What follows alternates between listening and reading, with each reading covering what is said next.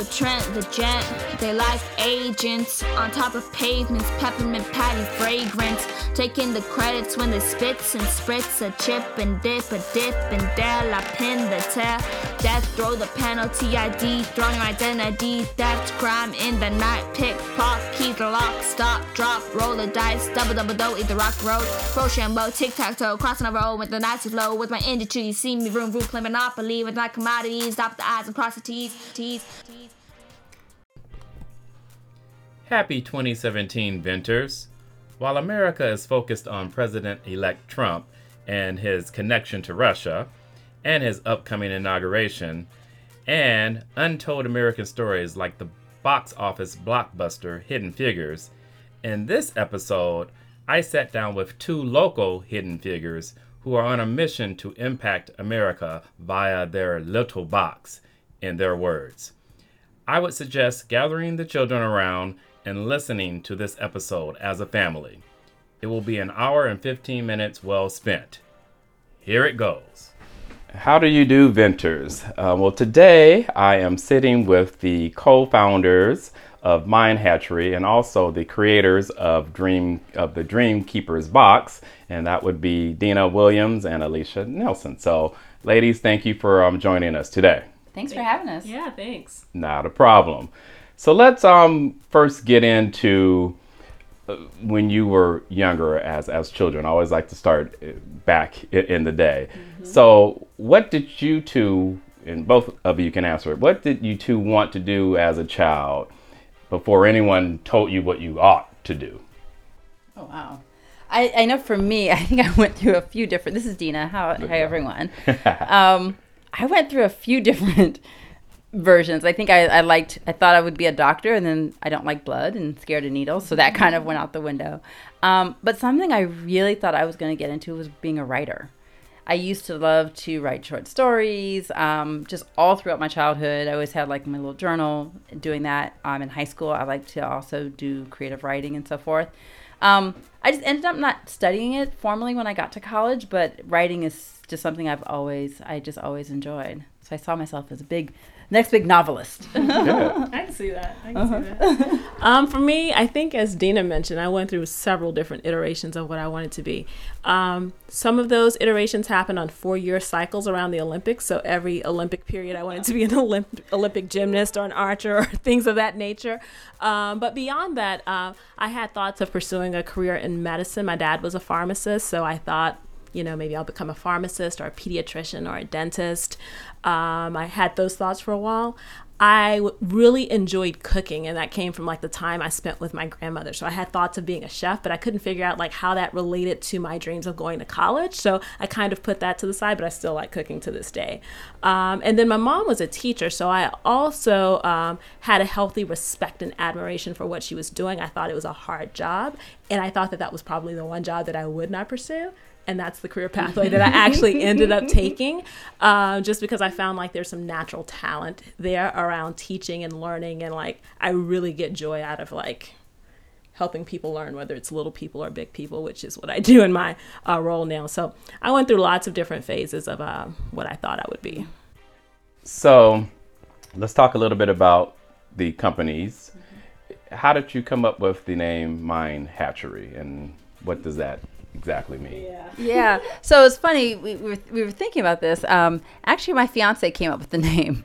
We were sitting around. Alicia and I started talking about this business. She sent me a text message. I think it was like September or October of 2015. Yeah. And all sorts of things were going on in the news. And she sent me this text message saying, I'm just kind of tired of what's happening. What's happening to black men and the police, and we need to do something. Yeah, and she's like, we need to do something about it. And so we just started talking about what is it that we could do. We both sort of we met while we were working at an education nonprofit here in LA.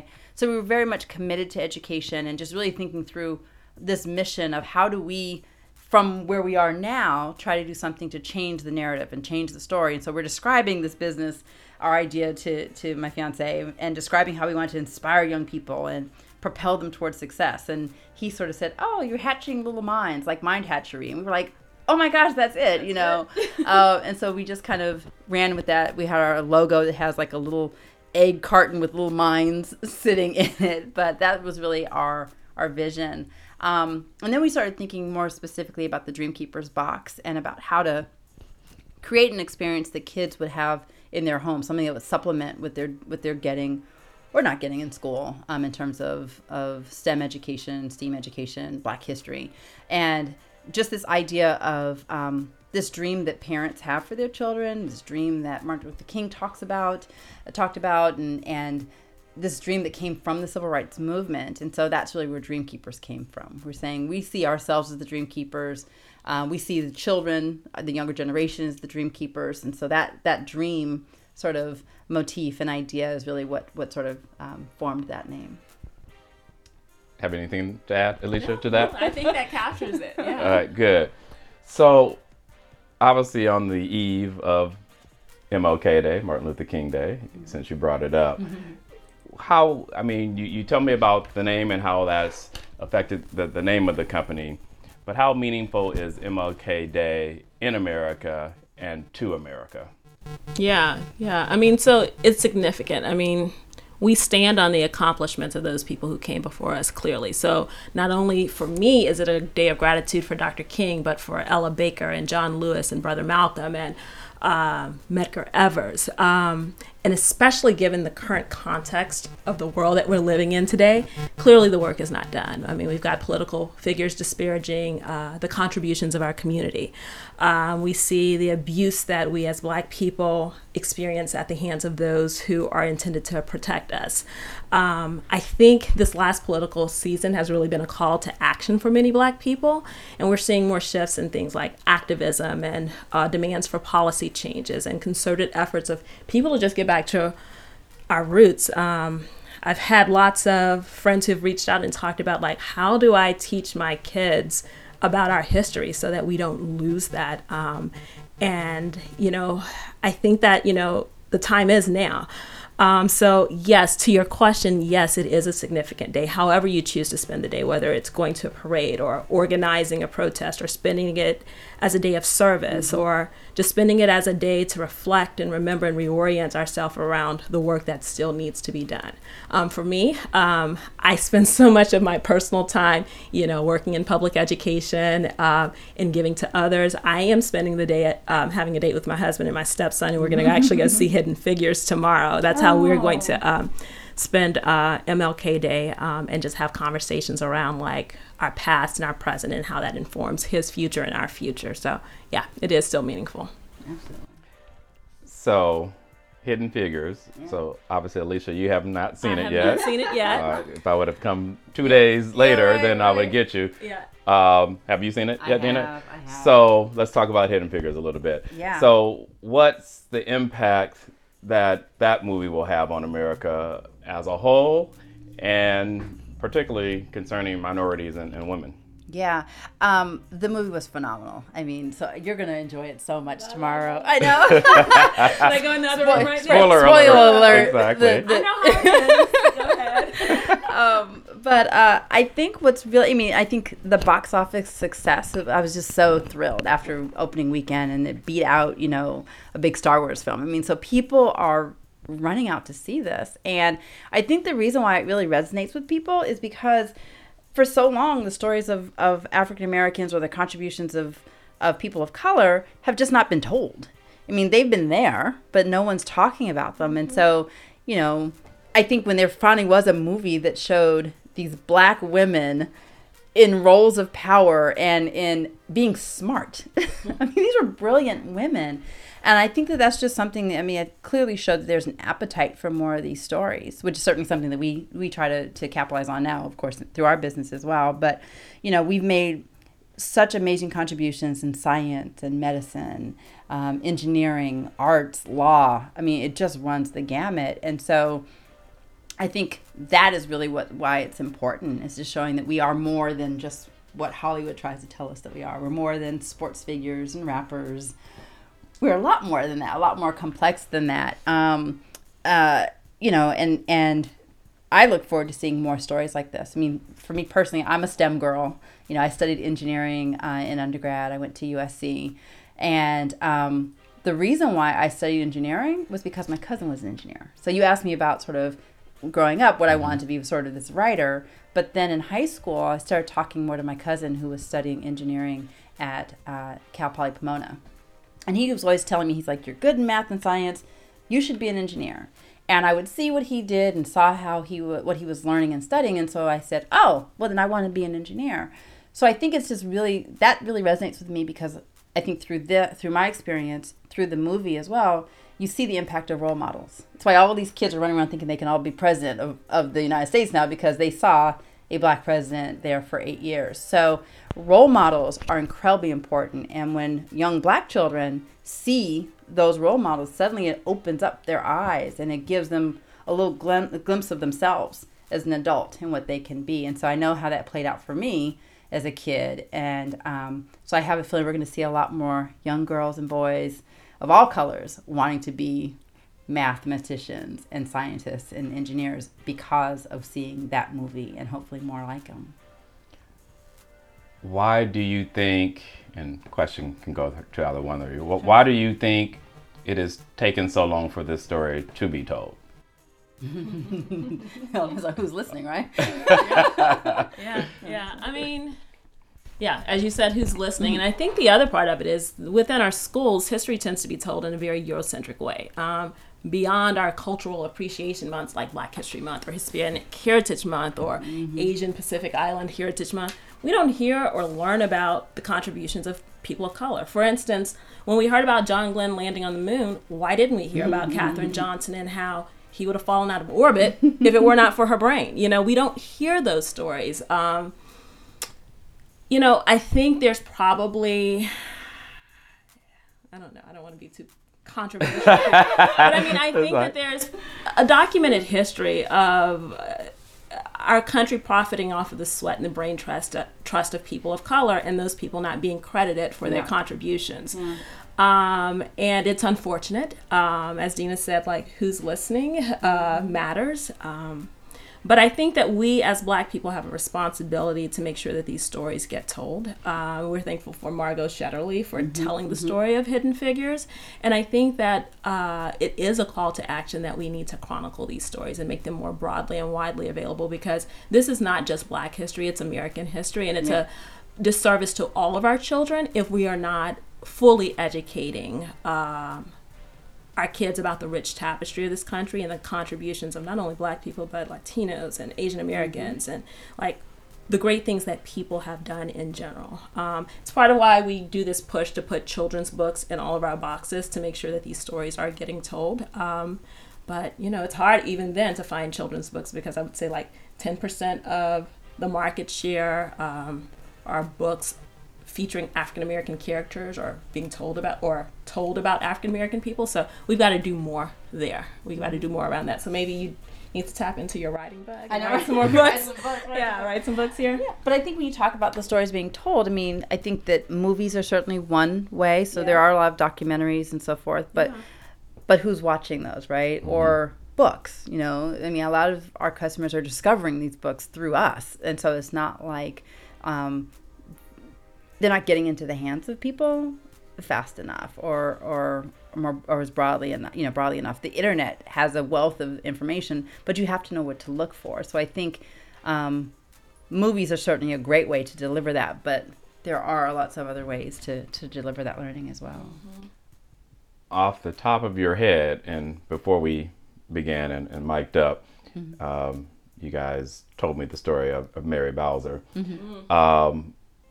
And you could share that story if you want, but are there any other stories out there that you know of that you're just dying to make awareness of? You want to talk about Mary? I think it's such an amazing story. Yeah, so one of the books we featured in our most recent Forensics box is a book about Mary Bowser, who is actually a Civil War spy within the Confederate White House.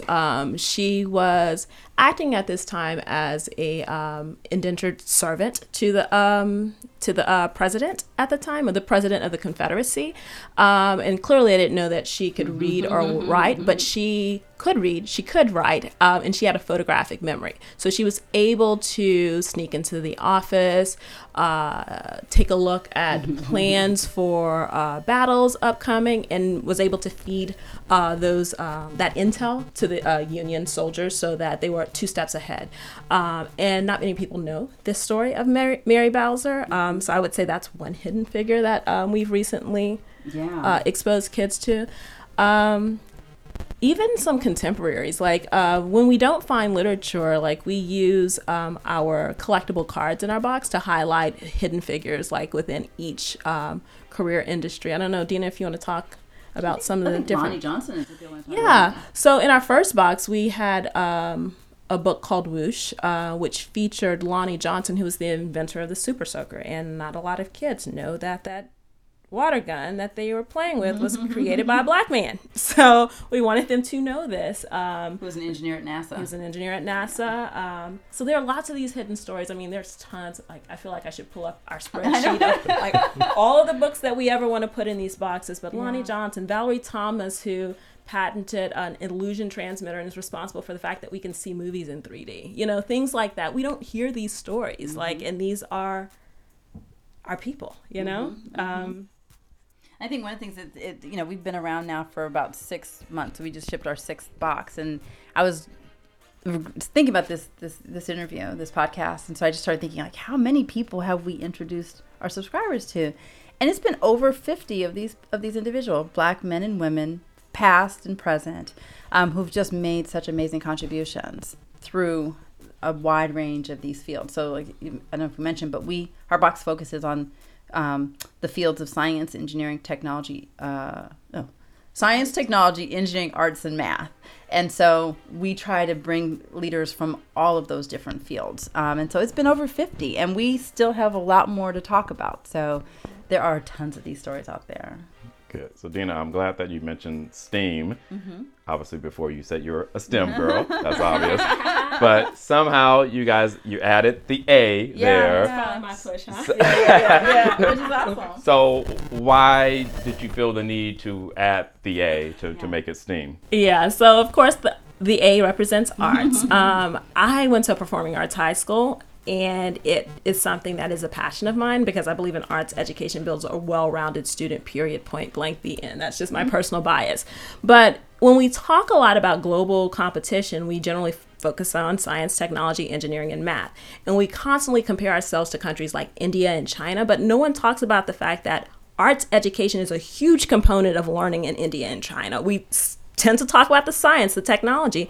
We don't talk about the fact that they are putting an investment in making sure that their kids have an arts education as well. Well, why? Well, we know arts education spurs creativity and innovation and that ability to create solutions to complex problems, new problems, things like the problems that Katherine Johnson solved for NASA.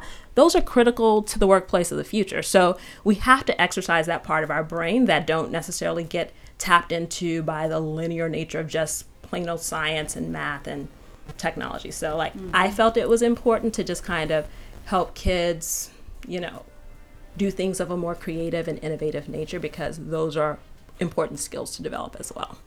And, if you're thinking about kids becoming entrepreneurs, and it's not just sort of going and working for someone, but coming up with ideas and seeing the problems around them and thinking about creative ways to solve them. I think that adding in that arts component is a really important skill to develop also, so that we're developing not just the workforce of the future, but the business leaders of the future.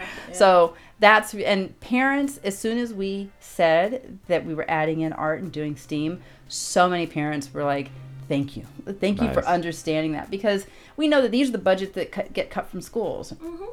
Art and music and dance. Those are not budgets that are supported, or maintained when things get tough financially for some of these schools. And so if we can continue to celebrate those and continue to make sure that kids are seeing what that looks like. I mean, if you think about Mae Jemison, when she was a little girl, she was the first African-American astronaut in space. She was a dancer. She loved dance, was a dancer, and then in school, then ended up going and studying medical science and becoming an astronaut. So it's not one or the other, but we're multifaceted people, and so we can be creative and analytical at the same time. Yeah, Alicia, what were Are you piano, or you dance, or what's So your? it's interesting. I was in high school. I was a vocal music major, is what we called our areas were majors. But my grandmother, who's 90, will be 90 years old in 2 months, has been a piano teacher for like 70 years. So like it was part of my life to like play the piano and like to exercise that part of the brain. Interestingly enough, she was also a double major in chemistry and in biology undergrad back in the 1940s. So like that whole idea of arts and the sciences going hand in hand was just like what I knew of life. My dad, who was the pharmacist, used to teach my grandmother's organ students in her music school. So so arts education has been a part of my life and something I hold near and dear to my heart. And I don't feel like I would be okay, just representing our Dreamkeepers box with just purely STEM learning, but the arts was something that needed to happen. Mm-hmm. So other than adding the arts to STEM, is there any other ideas that you might have that, how do I phrase this question? Okay, let me do it again. Yeah, no. So what do you believe in relative to STEM and STEAM that most people don't? So besides adding the arts to STEM, is there something that you two believe in that most would be like, that's baloney? Well, so I guess what our take on it is that it's not just enough to teach the skills. It's not just enough to say you need to go study STEM. You should get into a STEM career. That's where we're sort of, so through our box, we try to contextualize what that means. So it's not just the experiment, but then we take it a step further and say, okay, so if you do have an interest in, space or, chromatography or whatever it is, here is what the careers can look like. And then each of those cards, we do career cards in each box as well that show that pathway. If you're interested in this career, here's what the career looks like. Here's how much you can make. Here's what you need to study when you're in school. And then here's what you could, here's what if you, we always end off each card with the dream big. Like, here's the big thing. You might be the first person to walk on Mars. Like, whatever it is, just trying to give kids an idea, something aspirational to kind of hold on to as well. So I think what we do is we just try to, I hope I'm answering the question, but we try we contextualize it versus it's not just important to study this stuff, but here's what it can lead to. And then here are some role models who look like you. So you can see that we're not just saying this, but that it's actually possible for you. And so that was really, when we came up with this box, that was really important to pull all of that together. And each box, we're very mindful about doing that, pulling that whole story together, contextualizing the purpose of this. Because sometimes kids, if they can't connect to it, it's like, if they're just doing a problem set, but they don't really understand the larger context of it, then it's just an exercise. But if you can show them, get them excited about the career, then it makes the exercise a little bit more exciting now. So. Yeah. And this is me learning a lot about education from my business partner here. It's like you're giving them a roadmap. Very mindful of outcomes. Like, what is the outcome that we want to drive towards? Because I feel like in school so frequently, kids feel like they're doing things for the adult as opposed to having the broader outcome in mind. I have this conversation in my house all the time. Like, when Donovan is writing a paper, I'm like, who are you writing this for? My teacher. No, you're not writing this for your teacher. You're writing this to inform someone. What do you want to teach people about this? So like having that industry connection and having that connection to like, how does this approximate a real world experience that I have to do in life is so critical. And that's what we try to provide in our projects, as opposed to just like really cool science project. Like what's the connection to the real world that we try to like have a lens on. So yeah. I have a question that I've been asking lately. Yeah. And I think it's going to be perfect for the two of you. So, Alicia, you can answer first. Okay. Are you right-handed or left-handed? I am right-handed. Are you right brain or left brain? So since you got the arts and obviously you got the STEM thing going, which one would you say? Right brain, left brain?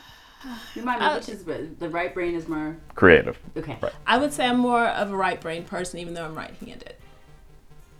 I tend to be like that big picture visionary type of person who dreams big about possibilities and have to be reeled back in and say, okay, well, what are the steps that get us there? I'm known as that person on my team at work of like saying, we should do this. Imagine a world where this existed. And my team's like, okay, let's figure out how to operationalize that.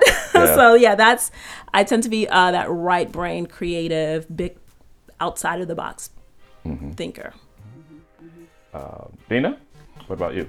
So I am right-handed, but I think I'm more left-brained. So I rely more on the analytical side. But what's really interesting, and this is just kind of one of those, I don't know, you might notice there's like this huge bin over here of knitting stuff. So a few years ago, I got very much into knitting, but what I found is that I'm still very analytical in how I do things. It's how I cook. I'm not someone who just gets in the kitchen and just says, I'm just going to whip something up. That's Alicia.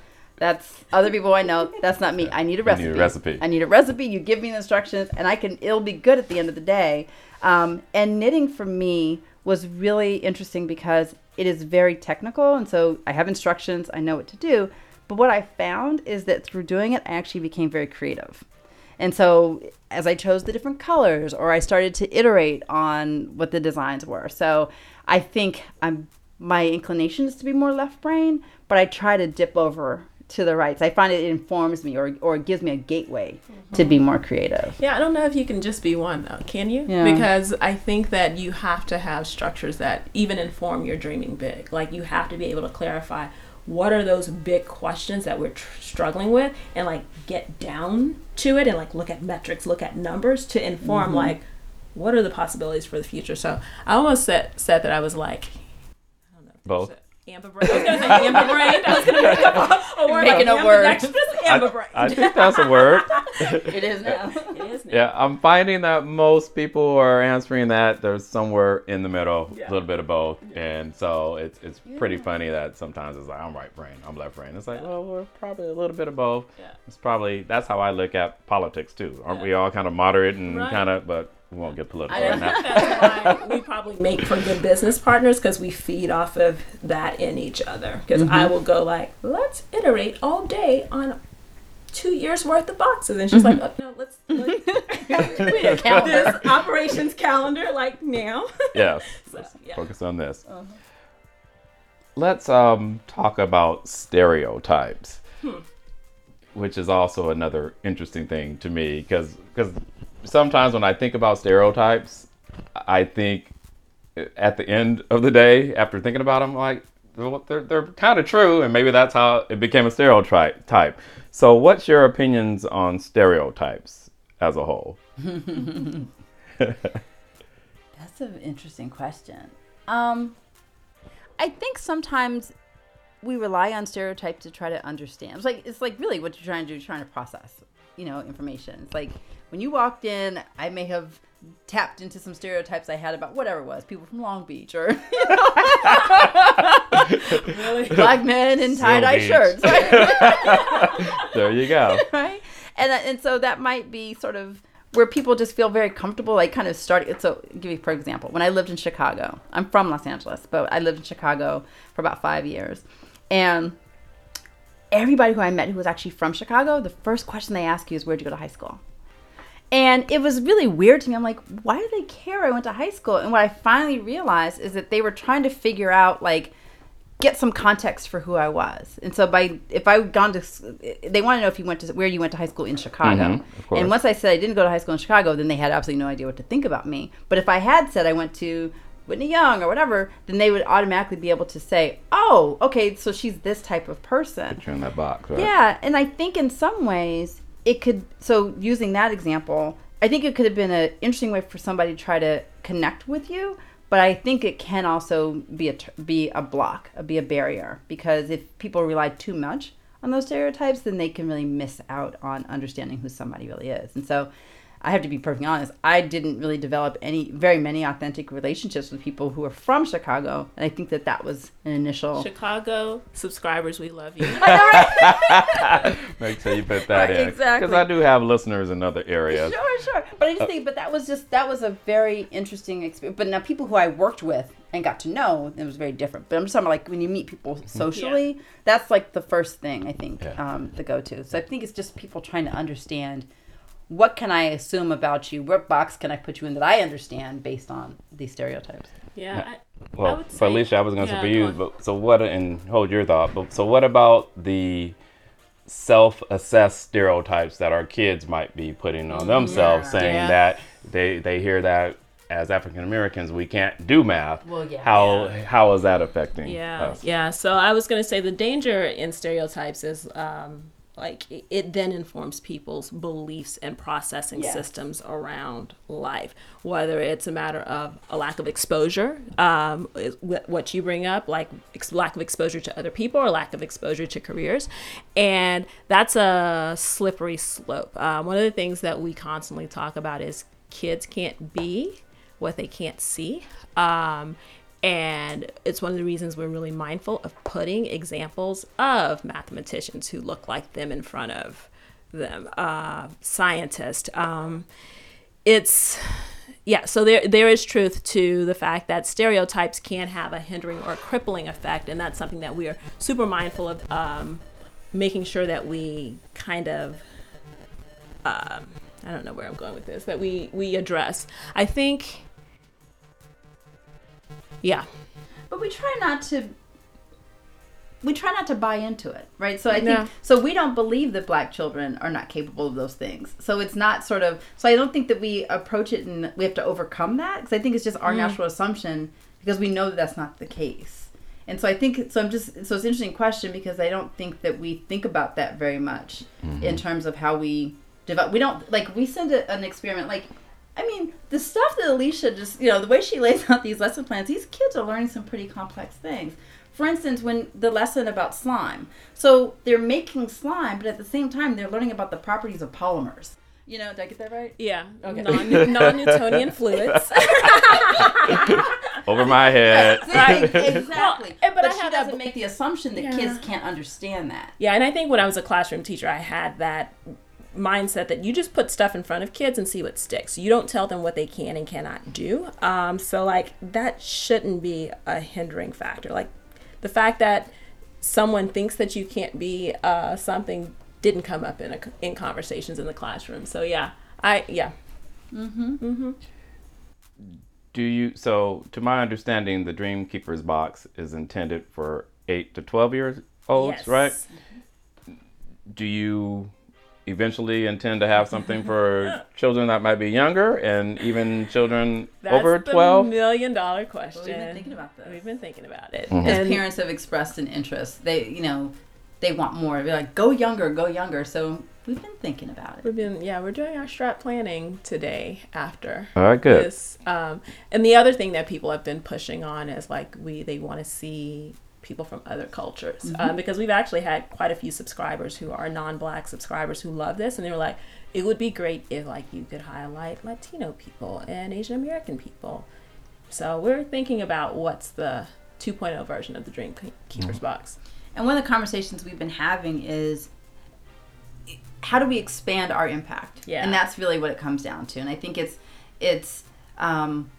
expanding our impact. And so that's why when we talk about our box, we talk about African American leaders, but this is not something that's only accessible for African American families. I mean, for any parent, an experiment where your child is learning and developing skills in STEM is absolutely valuable. We just give you a bunch of different role models who you may not have been exposed to. And so that's what I'm saying. It's like when we do it in a way that is accessible to anyone and would not be, why are they only talking about, X, Y, and Z? We try to stay really away from that. And so we've just been talking a lot about how do we extend our impact, and so that we can get this out to more children. That's really the mission that we started this with, is really, we're trying to change the world, through our little box, and we're trying to change the trajectory of children. Yeah. I mean, that's what we want to do.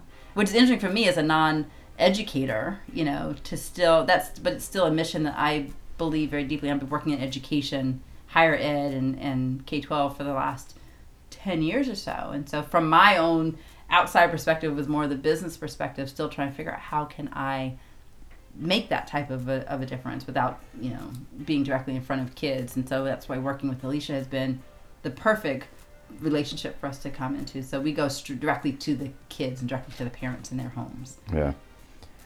My next question, a little bit different, and I think I know the answer by just sitting in your office, Dina. So once again, both of you can answer it. So Dina, you can go first. Mm-hmm. So would you rather have a large library, which I see all your books behind you, or a large TV? A large library. Oh, that's funny. I think people disagree about the TV. I love my book, and this is not even. I had to get rid of a lot of books because they just didn't fit in my office, and it was just too overwhelming. And so, there are tons of them still in my storage unit. So I belong to a book club, and so each month I'm getting a new book, and so now they're all electronic, but still, I love reading. I mean, I've always loved, from the time I was a kid, I would always have a book with me, and I was the type of kid, it was so funny, whenever I was reading a book, and I still do this, whenever I read a book, it's with me until I finish it. We would go, my mother would say, we're going somewhere, and there I am with my book, so it's, now it's just on my phone or in my iPad, it's still with me, but I like to keep it with me until I finish it, even sometimes after. So, yes, no, But do you have a preference for an actual book as opposed to an ebook, or do you? I prefer books, but ebooks, just because I don't have room for them all. I just can't. It's just too much clutter. Unfortunately, I hate to call them clutter. Yes. But it's just I don't have the space for all the books that I would want to bring into this home. I wouldn't have enough room for me. Yeah. And the reason why I asked that is, I don't know where I read it somewhere, that to carry a book around with you, as you say, you used to always go with places with books underneath your arm, it just makes you look more interesting, right? to other people. It's like, wow, that person always has a book. So obviously you can't show that on your ebooks on your phone. And I mean, I guess they'll figure it out once they see you really staring at something. Yeah. But just thought that was interesting. Alicia, large library or large TV? Absolutely large library. I love books. I like physical books, much to the chagrin of my husband, because I keep a stack of books by the bed, and he's like, really, can we do something about this? I was like, I'm still reading this. So I have books on deck. This morning I pulled out March, the graphic novel about John Lewis, and I'm reading those, and he's like, why are there these books all over the bed? I was like, because you need to read them too. We're gonna read this together. He's like, okay, whatever. But I like a physical book, and I think that comes from childhood. My mom would every other week take us to this black bookstore in Houston called Amistad, because it was one of the few places that you could find books written by African Americans about African Americans, and we would just get books and buy books, and constantly we had black children's books. She would have her books everywhere we went. We had books on deck. If I was sitting in my brother's basketball practice, I had my book, she had her book. If they were waiting on me, we had books. So it just became a way of life and a culture that even in my yellow bag over there, I probably have some random book that's on deck for me to read, whether it's now with this business, going through lots of different children's books, to leisure reading for myself, to reading for work. So definitely a library. It's a long way to say a library. Yeah. Library. Yeah. Obviously, you put the books into the Dream Keepers box, so you're promoting reading. Do you feel with the millennials, do you feel we're losing that art of reading with them? I think to a certain extent we are, but I would like to believe that maybe we're playing a role in reigniting some type of interest. I heard Melody Hobson speak the other day, and she said something interesting. She said, great leaders need mentors, but you can become a great leader if you read. And I thought that was so profound that in the absence of mentors, these books can serve to guide your pathway and to guide your direction. So I would hope that the novelty of this box coming especially for children, and there's this curated stuff that's been thought of for them, that it does inspire them to pick up books and read. Again, I don't know what your thoughts are. We were very deliberate. We went back and forth over this a lot, and we because people these days talk about this where things are now. People said, well why not make an app? That was the first thing a lot of people said. Make an app. Okay. Kids have quite enough screen time, Especially right? millennials would say, Right. yeah, make an app. Make an app. And so we said no. Think of ours as like an analog version, which is so ridiculous. But I mean, if you want a digital versus analog, it's a very analog solution. And we really were very much committed to keeping books, which are not inexpensive by any stretch of the imagination. But we just think that there's something really special about a child and a parent opening up a book, reading it together, reading it out loud, that is good for the family.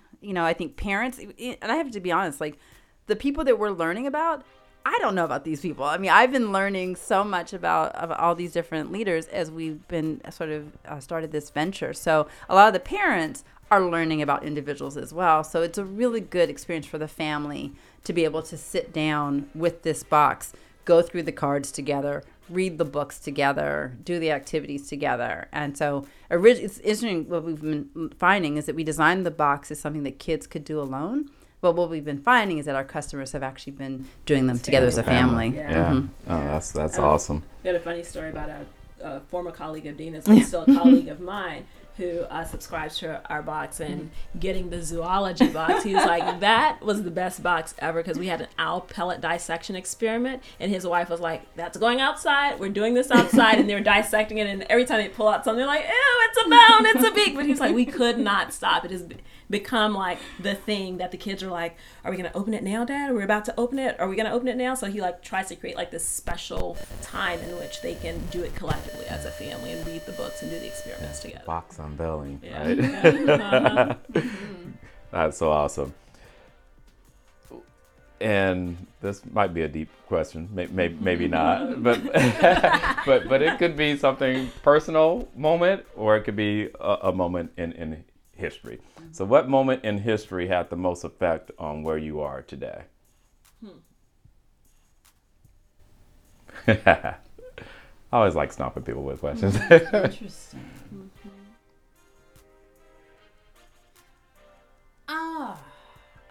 This is Dina. Yeah, this Okay. is Dina. So that's really interesting. I think for me, there have been so many moments, but I think one of them for me that's really in my own personal history, really kind of set me up for where I am now is I actually went to boarding school, which is unusual, for a little black girl from LA. But just that it was a school it was a program called A Better Chance, and national program that really looks for minority kids to go to some of the top independent schools across the country. And so by me going, kind of stepping out of my home at like 15, 16 years old and going and living at this school, even though it was only like a couple hours away, it seemed like it was a whole other world. But for me, I think it did a few things. One, it just really gave me a lot of confidence in myself, to be able to just do something on my own, and just to kind of chart my own path and know that my parents supported me in that. But I think it was just a very empowering experience. But it also really got me to the place where I was comfortable in lots of different settings. I mean, there were only, my class was 52 people, and out of that 52, there were 3 black students. I mean, so yeah, it was just a very interesting experience. I had really amazing classmates and a great school community to be a part of, but it made me just very adventurous and just really willing and comfortable developing relationships with people who don't share the same background, who come from all different, challenging myself. And I rode a horse. I had a horse up there for a year. Yeah, right. I was that girl. Yeah. Oh, yeah. There are the pictures. But so just really out of my comfort zone. So I think for me, that was very defining. And I still have, my mother still looks at me sometimes. She's like, I just don't know where you came from. Because I will do something that's just different or be willing to step out in that way. So maybe a little more courageous than I might have been otherwise. Mm-hmm. Do you know why your parents opt to send you to boarding school? Yeah, they didn't send me. I went to a school here in LA where they heavily recruited, A Better Chance heavily recruited. And they came around, did the presentation. I was like, I want to do that. And I got home and I said, hey, I want to apply to this program. And at the time I applied to a local school local independent school and then the boarding school. And my parents were kind of like, okay, I mean, if you want to go ahead and do it. I don't think they really thought I was going to go. And then when I got into both schools and said I wanted to go to the boarding school, it was kind of too late for them to back out then, right? It's like they already supported me and said it was okay. And so it was definitely my choice. And they allowed me to do it. But I will say this, once I got to the school, my first semester, I'm calling, crying, talking about, come get me, I want to come home. And my mother said, no, you don't start something and not finish it. So you finish out this year, and then at the end of the year, we can talk about it, but you don't get to quit. Well, by the end of the first year, I was fine. But so it was one of those things where it was my decision, and they just supported me in it. And, and I had to take ownership over that one, which is so different now when I hear like kind of younger kids and how they talk about their experiences. But it was definitely something that my parents did not come to on their own. I definitely brought that one home. Before Alicia answers, so is Better Chance, or is it still around? Is the Oh program yeah, still around? yeah. Wow, this is my Oprah first gave time him. hearing of it. Oh yeah, Oprah gave him a whole bunch of money. Really? And, it's an amazing program. Yeah, and I think the New York equivalent is Prep for Prep. Yeah. Yep. Yeah. All right. So Alicia, your moment in Yeah. history that had the most effect on you. So I when you first asked this question, I'm like, okay, I feel like I have to come up with this one profound moment. But I started thinking about like, it probably predates me. It's things that my grandmothers went through, and like the influence my grandmothers have had in my life have totally shaped the person I am today. So I think about my grandmother, who I talked to you about earlier, who's turning 90. She went to college at 16, graduated in 3 years with a major in biology and in chemistry, got accepted to medical school in Howard. But her father, who's very misogynistic and chauvinistic, forbade her to go and said he would not support her, he would not give her any money. So, at that point, she didn't have the courage at 19 years old to step out and do that on her own. So she became a teacher in the Houston area and started having children and stayed home and, poured so much into her kids and to her grandkids. And I think about my maternal grandmother on the other side, who, both of them growing up in the Jim Crow South, who was a business owner. She got a cosmetology license, was a business owner, but really advocated for my mom and her sisters and brothers to be like the guinea pigs of integration in Houston ISD, and like sought out better school choices for them. And I think about, how they so influenced me. They were like probably the biggest cheerleaders in my life, even beyond, my mom and how she is. My grandmothers were like that times 10, because I was just like the manifestation of like their hopes and dreams of being two little Black girls living in the Jim Crow South and the things that they could not accomplish. So like anything that like I had facing me there, my mom jokes, she says that you'd call your grandmothers a lot of times before you call me. And even when I moved out to LA, I called my grandmother and I was like, I don't know if I'm going to take this job. She was just like, girl, what is there to lose? You go out there. If you like it, great. If you don't like it, come back. She was just like, but you go. There's so much there for you to explore. And you don't want to look back and wish or have regrets around what if. So I would say like the influence of my grandmothers in my life totally shaped who I am, totally shapes this courage that I have around facing life, because they were the first ones that were like, oh yeah, my grandbaby can do that, and then ask questions later, and I'm like, what are you talking about? I don't do that. So, I would say those are the moments that I would say shape my identity. It seems like just within your families, you have all these great individuals. Would it be too personal to put their stories in the box, in the Dream Keepers box, or? We talked about doing a box on education, sort of, working in that space, and because my mother was also a teacher, and so and there's so many great educators to talk about. So that might be sort of the influence. Oh, so that might actually be the influence and how it sort of shakes out more in that way. More about a theme. Yeah. So I hadn't thought about that until you just mentioned it. Something that my mom and I have been talking about a lot is like taking the stories that we heard about them and turning those into children's books at one point in time. We have the writer right here. Yeah, we've got the writer here.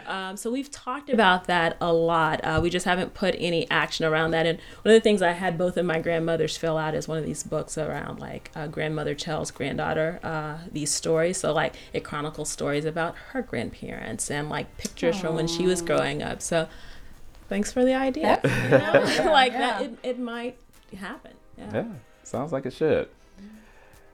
So I think on your website or somewhere I read that since 2001, the interest in STEM relative to undergraduate majors have decreased by 30%. Yeah. So what's the cause of that, in your opinion, and what's the answer to turn that number around? It's $1 million question, right? I think that there are so many smart minds trying to figure this out right now. And we're listening, and we follow the research and on all sort of education websites trying to understand like what is it. And so without having a really clear answer to that, we've just sort of taken the stand. Let's figure out how to spark an interest in it, because at some point in time, and I don't remember exactly the studies, but they've shown that there's a certain age at which, I don't know if it's 6th grade or somewhere, where girls start to lose interest. Oh, it's earlier than that. It's third. It's third grade, where they start to lose interest in STEM. And so before that, it's sort of more of an even playing field. But there's some trigger, something happens where suddenly they stop seeing themselves in those careers. And so that's why you see doll companies now trying to come out with dolls that represent different careers. And so there's lots of different companies, lots of different researchers trying to figure out how to stop that switch from kind of going off. I would imagine there's something very similar when you talk about the African American community. There's somewhere, I don't know if it's, I hate how people blame teachers for things, but I think that Don't blame teachers. yeah, but I think that there's something about where those kids are not being encouraged to, I think we talked about this a little bit earlier, they're not being encouraged to see themselves as being capable of being smart, or it's not rewarded in the same way. That's a whole rabbit hole. I think images matter. I was reading some report this morning around toys and how so many of our science and technology and robotics and engineering toys are gendered, and they are seen as being for boys as opposed to girls.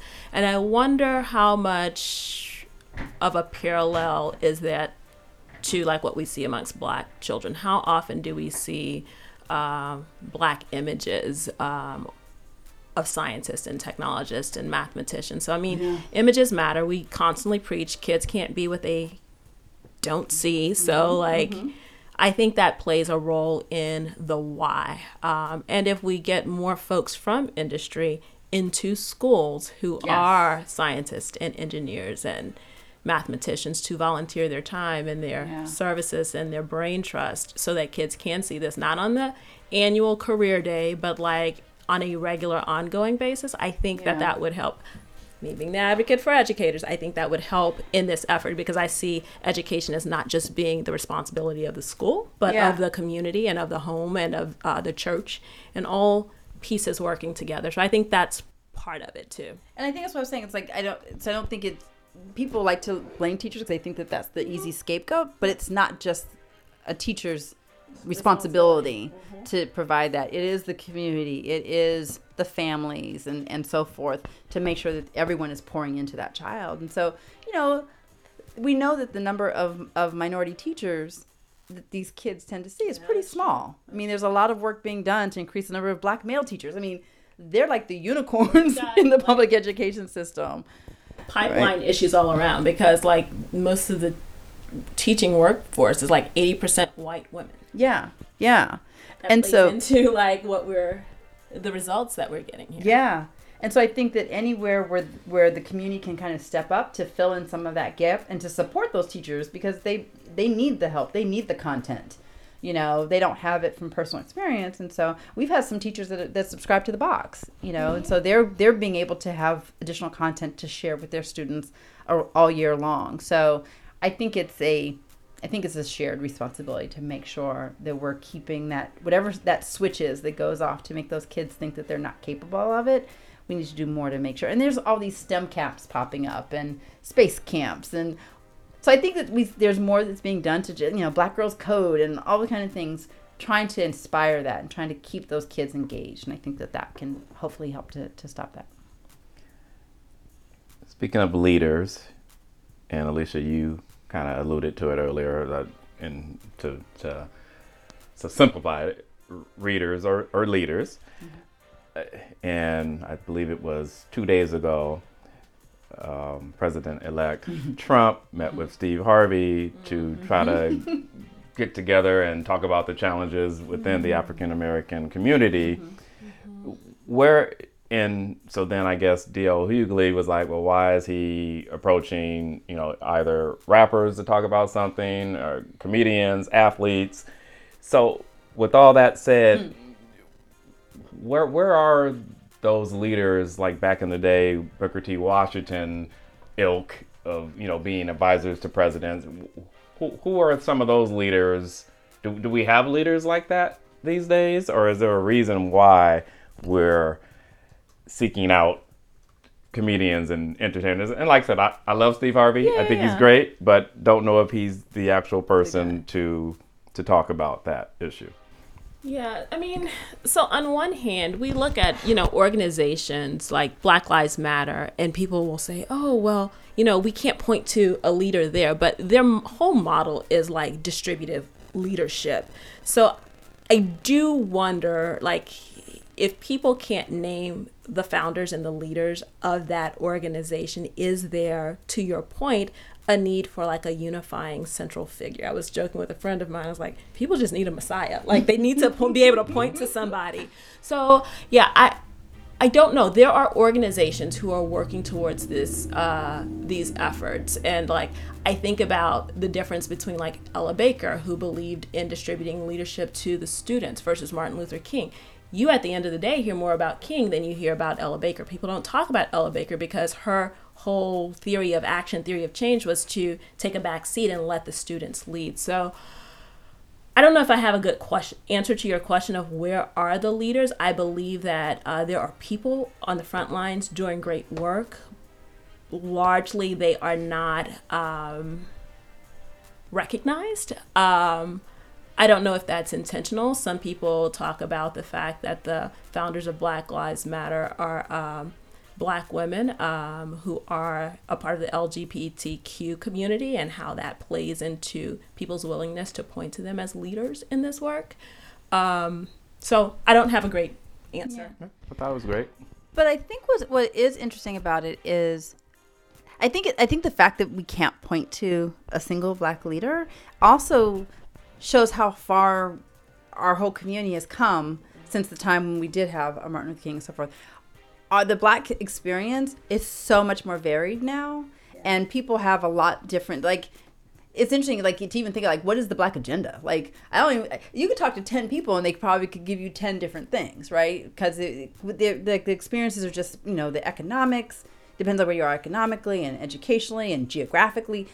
Sexually, in terms of sexual orientation, there's so many different things that people have come to care about that I don't even know if there really is a really clear, except for stop killing us. I don't even know if there's more to agenda. And it when you talk about this, I had to go back to President Obama, and we put this on our Instagram page a couple of days ago. His quote from his farewell address last week.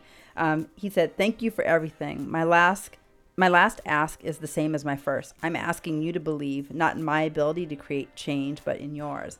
And I think that gets back to what Alicia was talking about with Black Lives Matter and with some of these other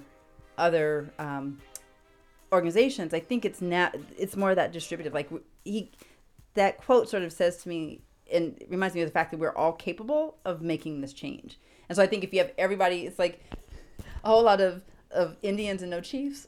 Isn't that the expression? Or is it a whole bunch of, did I get that right?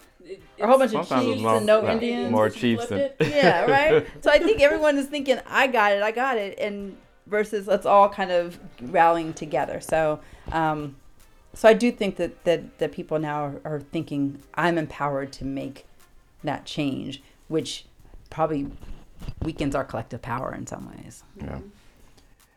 So we're going to wrap up in a second, but I would be remiss if I didn't I do one on every event with Trent the Gent. So we'll have both of you. So we can just go back and forth. And so Sestina, since you have the mic, we'll start with you. So it's the fill in the blank portion. Okay. So fill in the blank. Don't stop blank. Believe in. You're the first. So what? I think this is like the 11th podcast, and I've been waiting for someone to say, "Don't stop believing," and you're the first one to do it. So, great. Alicia? Same question. Yes. Don't I was stop. singing the same song in my head. So she took your answer. She took my answer. Don't stop the fight, though. Don't stop the fight. Expound on that a little bit. I think as I started off, this year for me personally was a day of, or 2016 was a day of reckoning, and it has re-energized my passion around needing to dispel stereotypes and myths about who we are as a people. So that's what Don't Stop the Fight means to me. Second one. You ready? Oh yeah. Alicia, okay, you're going to keep I'll the mic? for fear that she'll Alicia. take my answer. For Alicia. So you can blank. Do it. Sorry. I love you guys. You guys are giving all the ones. I'm like, you can do it. It's like, I think. Water boy. Oh gosh, Exactly. too much pop culture right Yeah. here, right? So she took your answer. Now you want to tell it? So we'll put the onus on Dina to come up with something I know, other than isn't do that it. awful? So wait, what was it? You can. You can blank. I mean, it's kind of a variation. I don't know, maybe I'm cheating, but you can achieve it. It's just don't let anyone tell you about what you're capable of. Like no one else can define for you what you're actually capable of. It's more about you exploring and trying to figure it out, and just keep at it until you get to reach your goals. And so I think that's what I would say. It's like you can achieve it. And so it's kind of cheating a little bit off of that, but it's great. Last one. Conversations are blank. imperative. I can expand on that one, but The gateway to understanding and finding common ground. yeah. We're gonna make you expound. Okay. I don't think we talk enough. I think we get entrenched in our mindsets, and When you no, say let me we, not say When you say we, everyone, or is that I addressed to millennials? Is that addressed no. to It's what? to everyone, and yeah, and I don't know that we don't talk enough, but more importantly, we don't listen enough, and we don't spend time trying to understand the other point of view and understand the other person's operating system and understand how the other person's experiences shape his or her worldview, and use that brain trust to come up with solutions. So I think that's where I land there. Yeah. People are we're just talking at each other. I think this last election just showed me what it came to me. I was like, oh my gosh, I talk about other people being in a bubble, but I was like, I'm in a bubble. Like, we're all in these bubbles existing only with the people. We've shoved the people out who don't believe what we believe, right? We've shoved them out of our bubble. Social media, we've unfriended them. We stopped watching them on Twitter. Like, we've shoved out everybody out of our bubbles who makes us feel bad or challenges our thinking, and kind of kept around the people who are like-minded, which is good in some ways, but there is something to be said about diversity of thought as well, and just if you have all of those different perspectives, then the outcome can be greater than it would be if it was only based on one perspective. And so I think that, and we talk about this so much like in work, and then it was shattering to realize that I actually was existing in a bubble. And so I think that that's why conversations are so necessary, is because, but like Alicia said, I think now it just feels like, especially with Twitter, like you're just talking we're talking at one another and not listening. And so it's easy to get away with saying something in a tweet, but if you actually have to sit down and have a conversation with someone and respond, that's where real understanding comes from, not just a social media post. So that's... ever get back to that? I hope so. I don't know. I don't know. Doesn't look like there's any turning back there, ladies, but we'll see. So let's end with, end will be the last question. I'm going to give you the opportunity to let the listeners know how to reach you, so you'll have that opportunity. But the last question would be, so with Martin Luther King Day being tomorrow, and as we know, he had a dream and had a lot to do with your dream box. So, and certainly I think we are manifesting that dream, right? We've definitely come a long way, but there's still some things to be done as well. So, and just coming off of our first African-American president, President Obama. Sorry, Clinton.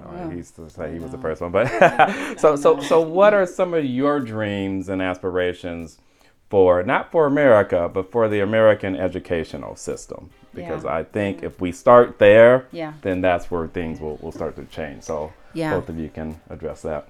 So I think we talked about this earlier, but we believe that Black history is American history. So, getting beyond only looking at the accomplishments of different cultural groups in a designated Heritage Month, but really how do we, within the education system, weave those stories, right? So when a movie like Hidden Figures comes out, it's not a huge shock. And suddenly you better catch that one because you don't know when the next one's coming along, right? And so if the American education system could actually weave those stories throughout their entire curriculum, reach kids on an emotional level, not just an intellectual level, but really connect with them and show them the relevancy of what they're learning. I'm thinking our box is the solution and everything, but I think what we do right is contextualizing what kids are learning and give them, it's kind of that career to college or career to, and so forth, just really trying to bring all that together. So that's what I would like to see, is really just kind of more of the inclusion of these stories actually throughout a child's education experience. Before you hand it over, so how does that start? How do we get someone to understand that we need to include these stories?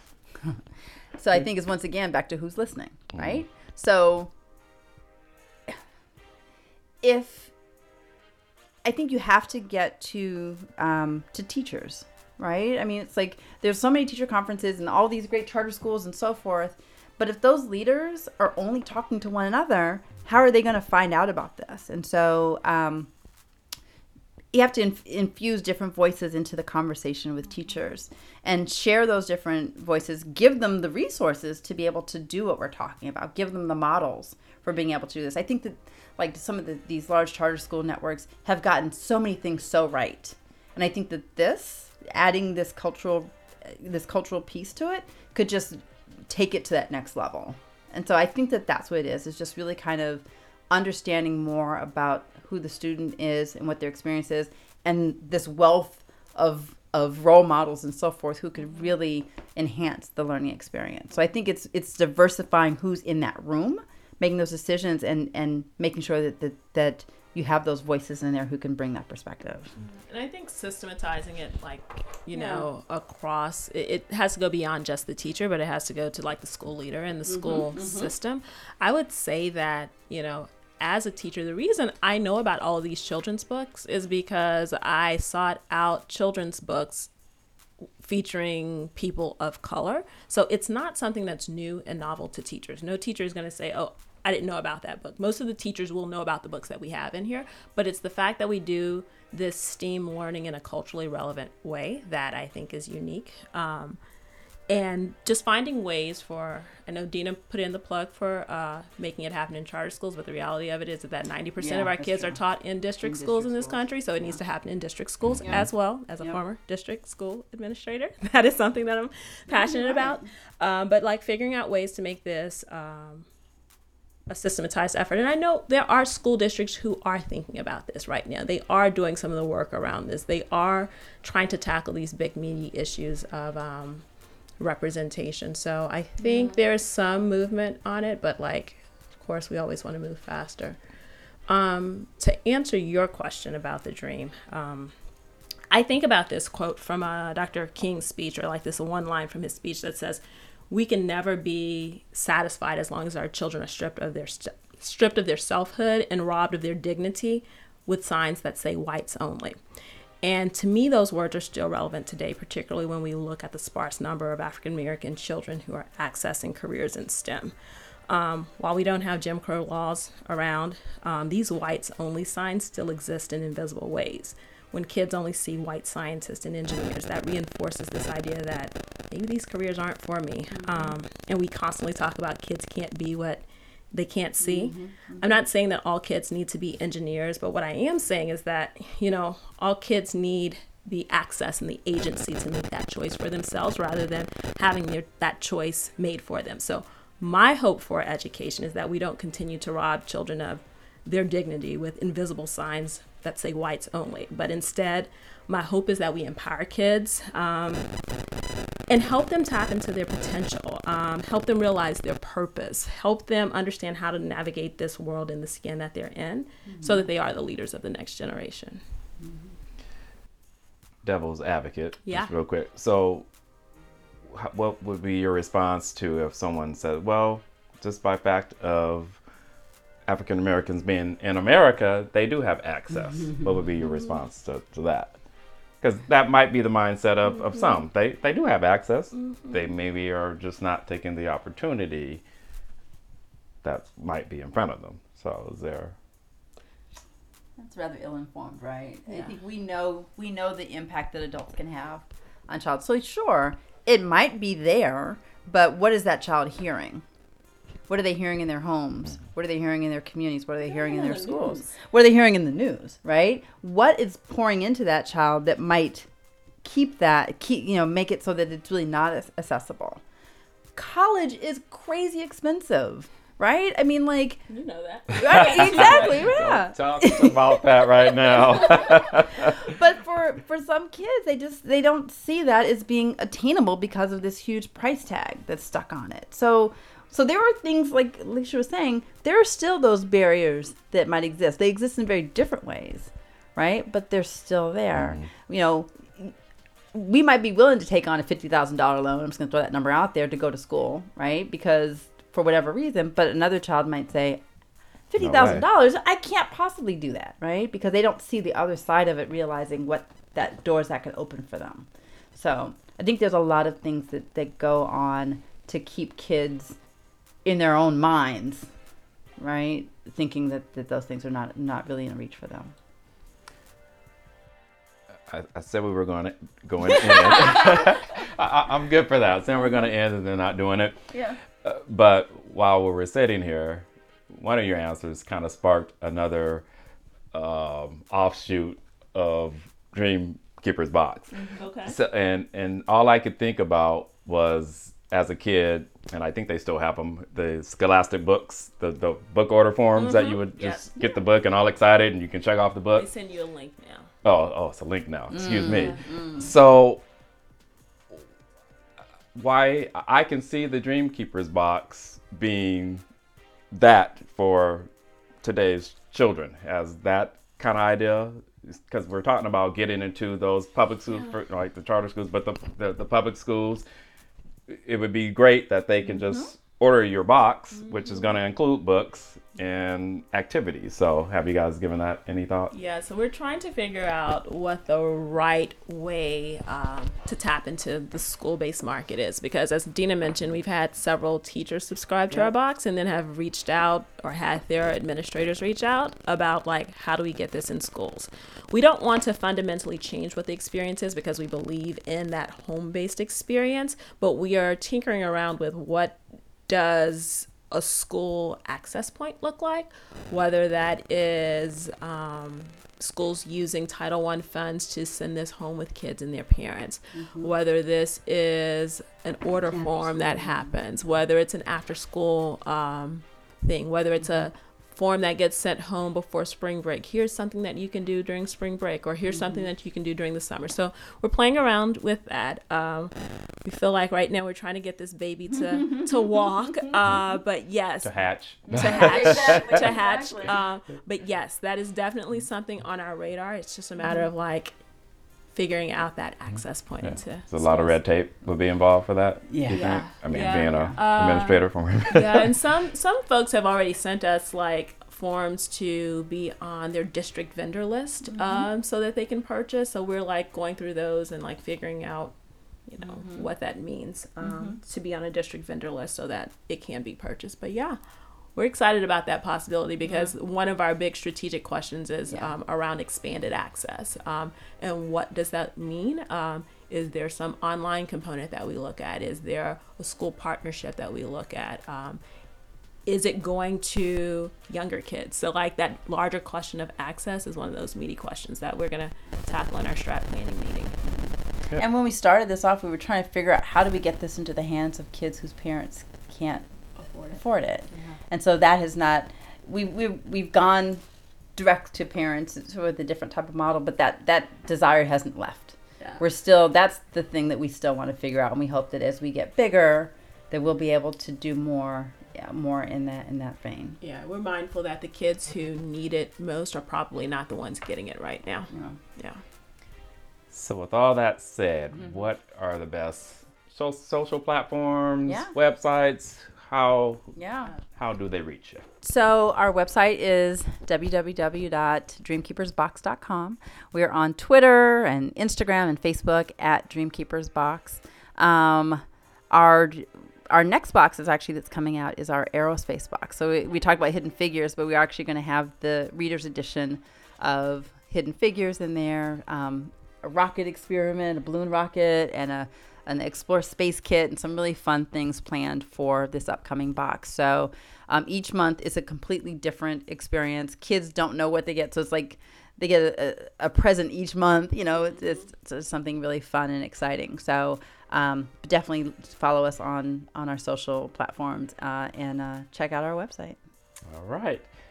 So with that, I want to end with something that Booker T. Washington did say. And his quote from him says, "Excellence is to do a common thing in an uncommon way."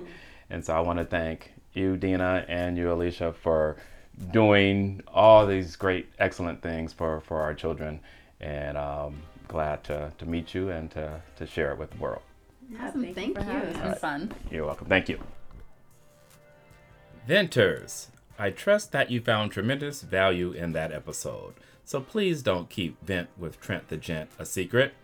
Share it with your friends and contacts. They will thank you for it later. I want to thank you in advance for your reviews on iTunes. See you next episode.